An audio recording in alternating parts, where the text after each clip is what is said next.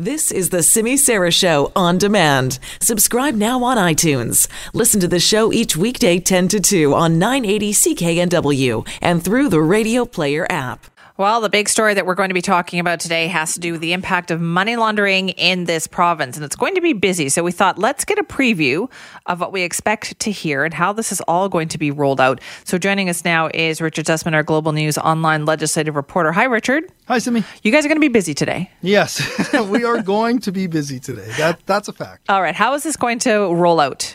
Yeah, so we're going to get a technical briefing starting very soon. The provincial government will show us the two reports that were conducted looking into money laundering in the housing market. Peter German did an extensive report on money laundering in the housing market, horse race tracks, as well as luxury cars. We've already seen the parts on the horse racing as well as luxury cars. This is the big one.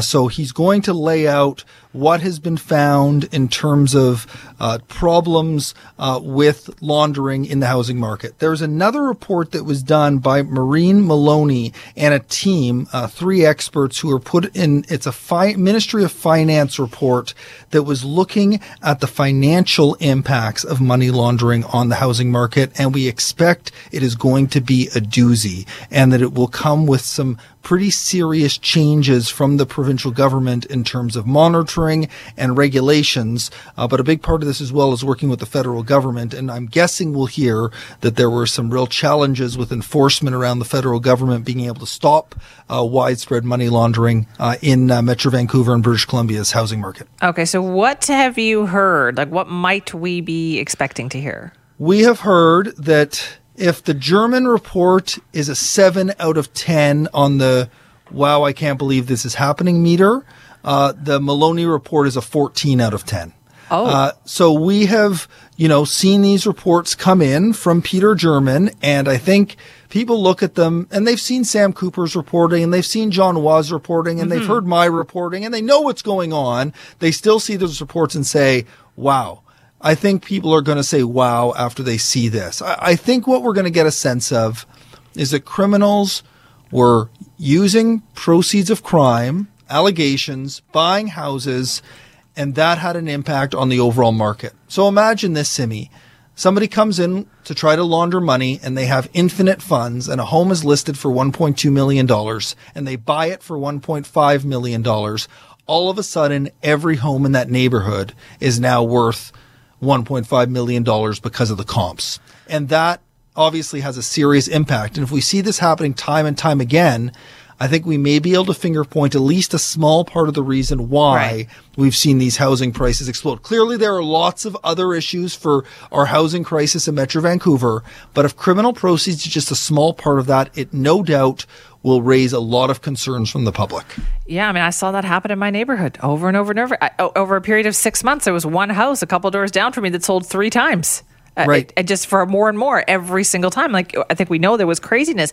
Now, given how big we expect this to be, Richard, do you think that has contributed to the change in tone that we've heard from the provincial government in regards to a public inquiry? Because whereas before they were kind of, no, we don't really need this. All of a sudden in the last couple of weeks, I've gotten this sense that it's become a very real possibility. I think it more has to do with the public.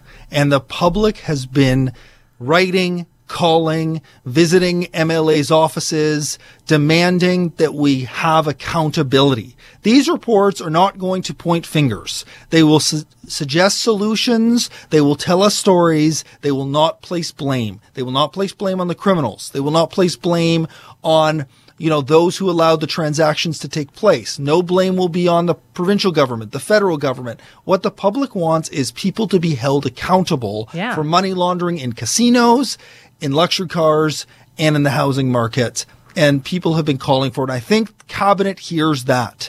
I think there are a number of people around that Cabinet table who have a lot of constituents saying, we need this, and you have to deliver for us as British Columbians. And I think that's where the change has come from.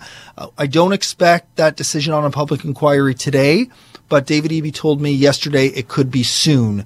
So Cabinet has these reports in front of them. They are assessing them. They are trying to determine, is an inquiry the best way to deal with this? And one thing, Simi, quickly that stood out to me is the two of the biggest advocates for the public inquiry in Metro Vancouver are Port Coquitlam Mayor Brad West and Vancouver City Councillor Christine Boyle.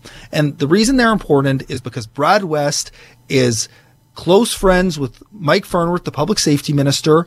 I think Farnworth trusts his judgment, and Christine Boyle, David Eby, the Attorney General, was a big supporter of her city council bid. Again, I think David Eby trusts her judgment.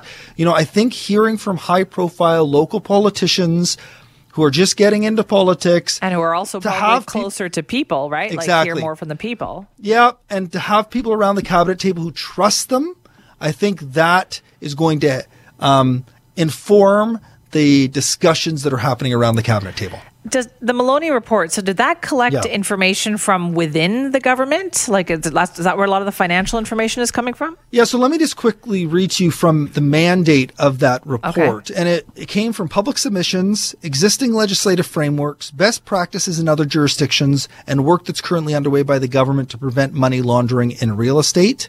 So they took those multiple facets and made an assessment about what had happened and what can happen going forward in terms of closing potential loopholes that would have allowed large transactions to take place without a whole lot of accountability that, you know, real estate agents or brokers or others were not able to spot effectively criminal behavior. How can they give those real estate boards the power to do it? The Real Estate Association of BC has come out in advance and submitted a number of suggestions for what can be done. I think that's just one step, and no doubt the government has seen that letter, and those will be part of the recommendations that will be come forward, that will become public in an hour and a half from now. Okay, so how long are you going to be spending at the technical briefing? It sounds like they're going to walk you through quite a bit of stuff. Yeah, so we'll get to look through the entirety of both reports and chat with the authors of both reports. And then that will allow us to, inform our reporting. So right at 12:10, we'll have something up on the website. And then we can go from there in terms of how we get the information to the public. But, you know, our jobs is to ensure that the public can look through these reports as well and see what's happening here. So we'll work our way through the reports over the next hour, and then that information will be available to the public. And no doubt we'll, immediately after, we'll hear from David Eby and Carol James in terms of the political reaction. But we want to make sure that all the listeners out there know what are in these reports, what the impact has been on their lives, and what the government is doing to fix it. And then that larger question of, is the inquiry needed, and when may a decision on that come? Absolutely. Okay, thanks, Richard. Thanks, Simi. My pleasure as always. That's Richard Zussman, our Global News online legislative reporter.